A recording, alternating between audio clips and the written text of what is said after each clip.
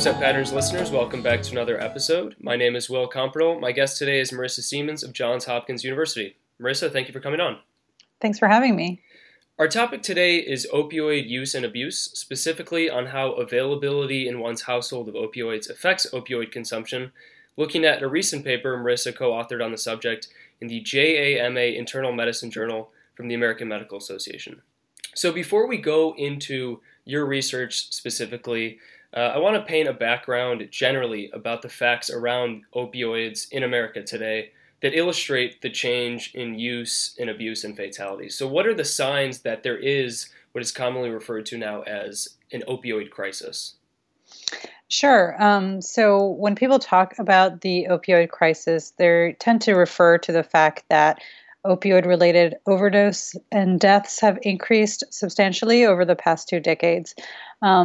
Opioids are some of the most commonly prescribed medications in America to treat chronic and acute pain, with hydrocodone with acetaminophen the leading drug dispensed by U.S. retail pharmacies in the past few years.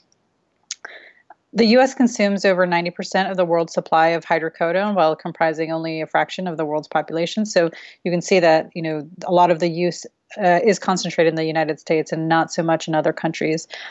A lot of the increase in opioid use has occurred over the past 2 decades, and over this same time period, opioid overdoses have quadrupled to the point where now 91 Americans die every day from an opioid overdose. Now, this includes from prescription opioids as well as illegal forms of opioids like heroin and fentanyl. Now, use and abuse of opioids goes across all demographics, the educated, the uneducated, rich, poor, men and women. But what tend to be the strong predictors of opioid use, demographically or geographically speaking? Right. So here it might be helpful to clarify the fact that, when people talk about opioids, they're referring to both prescription opioids and heroin and fentanyl, which are fentanyl is is legal, but there are also illegally developed manufactured forms of fentanyl as well. And those two, the demographics that use opioids, prescription opioids, and the demographic that uses heroin and fentanyl are quite different.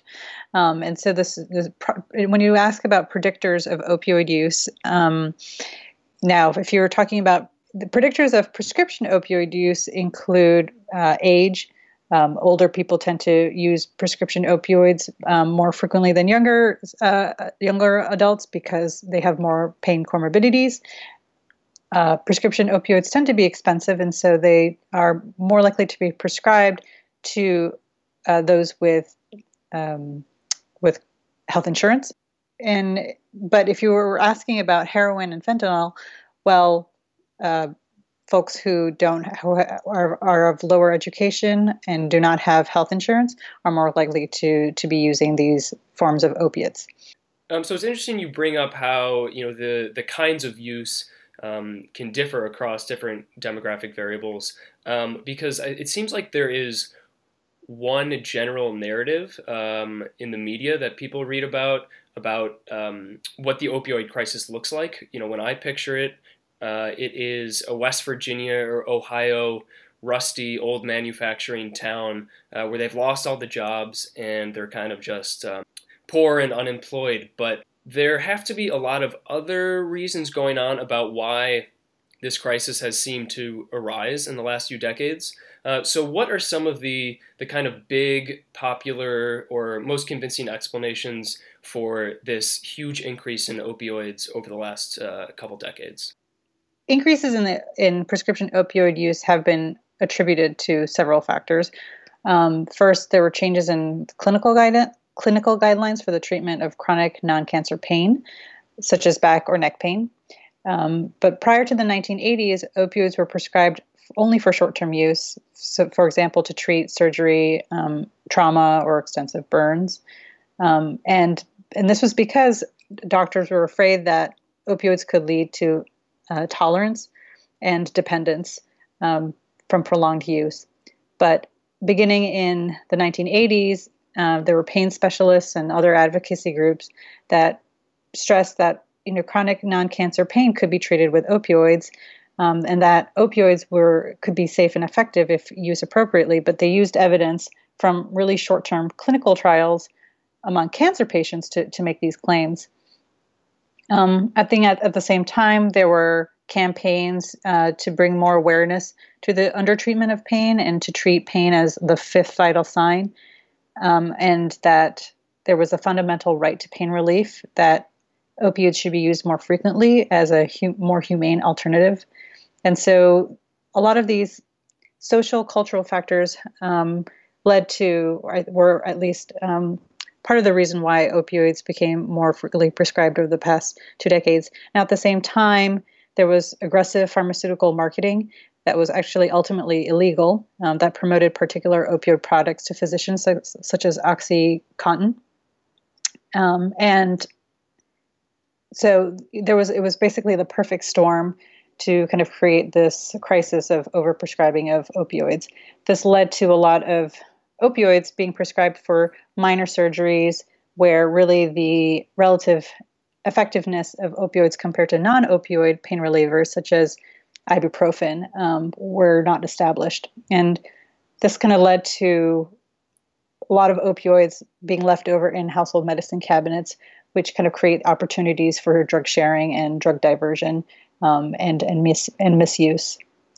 Earlier, when you mentioned how the U.S. is kind of exceptional in its consumption of opioids, so before the 1980s, when pain was undertreated, as you said, was the U.S. more in line with other high-income countries? Now, obviously, the U.S. healthcare system is this messy mishmash of private and public sector stuff going on. It's really unique compared to every other healthcare system in the world. But what makes the U.S. so unique to set the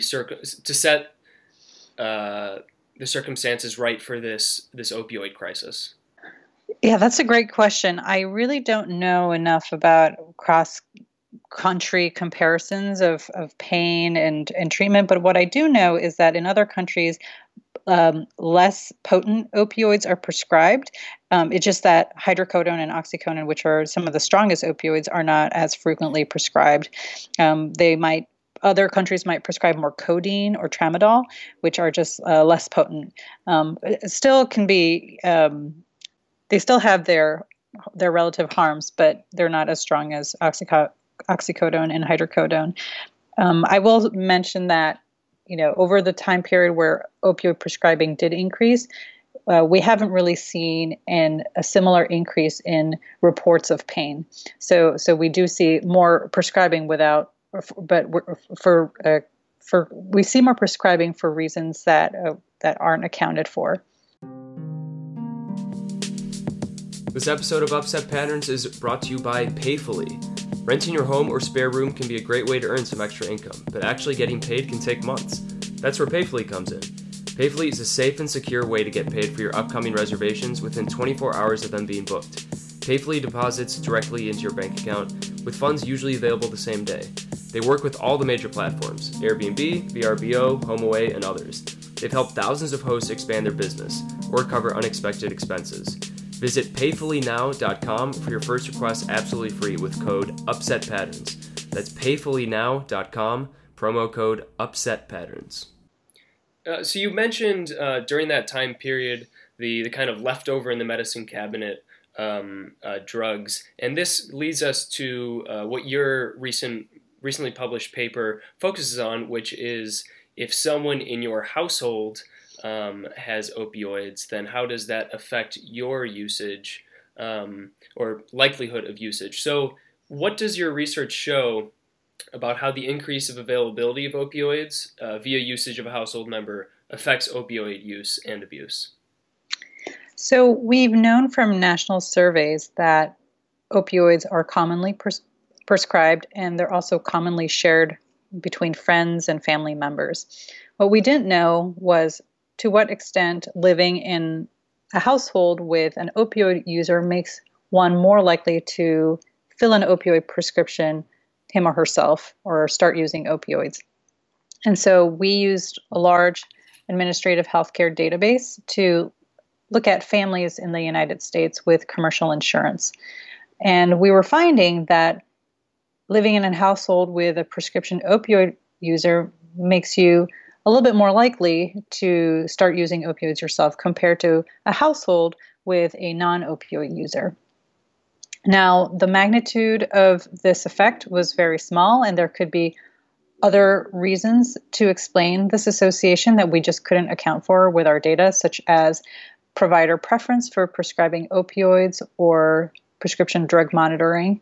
But if this association holds in other types of databases or in other settings, it might be a cause for concern. Now, we found about a 1% or just a little less than 1% risk difference in opioid initiation. And this is small, but if you kind of consider all the millions of opioids that are prescribed in the United States, it could have a huge public health impact. Over the course of a population of 300 million people, even 1% obviously can make significant usage effects, I suppose. Right. So, and this is kind of interesting because, like, there's a lot of discussion about how the lifestyle habits of people within your community or network can be sort of contagious in effect. So, people that associate with others with obesity are much more likely to, or if you are hanging around people that exercise a lot and eat well, the opposite can happen, which is that you also exercise and eat well. So, do you have any idea on whether this is sort of a lifestyle contagion effect, or whether it's just the access itself, like having the opioids around the house is what is causing an increase in usage, or is that pretty hard to infer from your research? Right. That's really hard to disentangle the exact mechanism through which opioid use might, quote, spread within a household. It could be due to shared lifestyle factors. It could be due to having the same healthcare provider with a preference for prescribing opioids. We were not able to disentangle those mechanisms with the data we had. The other issue is that people in the same household tend to be similar for a whole host of reasons, and we don't really have great measures with the types of healthcare data that we use. Yeah, in these households you looked at then that had opioids versus non, or just the opioid use, broadly speaking, across the U.S., has the increased use of opioids substituted for other drugs like alcohol, marijuana, or methamphetamine, or are they kind of being used in addition? So, like, is the opioid crisis somehow kind of pushing aside, let's say, alcoholism problems, or is it kind of compounding the substance abuse scenario?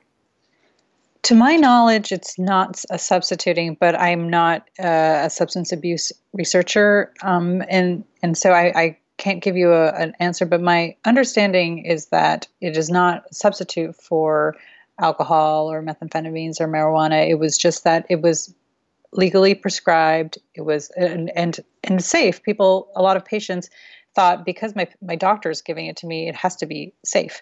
Opioids really, I haven't seen evidence suggesting that opioids are actually substituting for other drugs. They are being used in addition to other dangerous prescription medications, such as benzodiazepines, which are anti-anxiety medications, which, when combined with opioids, can lead to are associated with higher risk of respiratory depression and ultimately death. When the situation is phrased as an opioid crisis, that is a strong implication that there are adverse health effects and that something is wrong, something should be done. So are there any strong policy recommendations to mitigate these effects, either discussed in your paper or for the crisis broadly speaking? Right. I think addressing and combating the opioid crisis requires comprehensive solutions from multiple angles. One of the things that we really need to be careful about is that, there are patients that really benefit from opioids, and we don't want to make it harder for them to be able to have the opioids they need. For example, patients for patients with cancer pain, opioids sometimes are the only medication that they can take to deal with that kind of pain. However, most of the opioids that are prescribed in the United States are for conditions that for which there is research suggesting that non-opioids work just as well or even better than opioids to treat the pain. And so prescribers, I think, need to be more educated on the relative harms and benefits of opioids compared to non-opioid pain relievers, such as ibuprofen. The other thing is that patients also need to be counseled on safe storage of prescription opioids. Kind of this gets to the problem of drug sharing that can occur within households. Patients need to be counseled on how unused opioids should be disposed, but sometimes physicians don't lack the knowledge of proper disposal methods, and also safe disposal sites may also be lacking in communities. So I think there's a lot of room for improvement. And I think ultimately, management of acute and chronic pain is not just an issue for an individual patient, but also for families and society. And so I think we really need to take a more holistic approach to combat the opioid epidemic. So ideally, if it were treated as a public health issue, we would perhaps go along with the recommendations you stated. But currently in the policy landscape, there is like this general impulse to combat things by making something illegal or just enforcing with strict laws. You can see that with abuse in other drugs. So in the current policy landscape, what are different strategies that are being attempted to mitigate the effects of the opioid crisis, even if they are really not ideal in your eyes? Right. So one of the things that a lot of states have implemented is their prescription drug monitoring programs. So physicians, if they want to prescribe an opioid, need to enter this information into a state database, or they need to look in the database to see what has been prescribed to a patient before. But prescription, there's a lot of variability in how prescription drug monitoring programs have been implemented across the states, and some states don't even have them. But there might be a law that they will, at some point, implement a prescription drug monitoring program.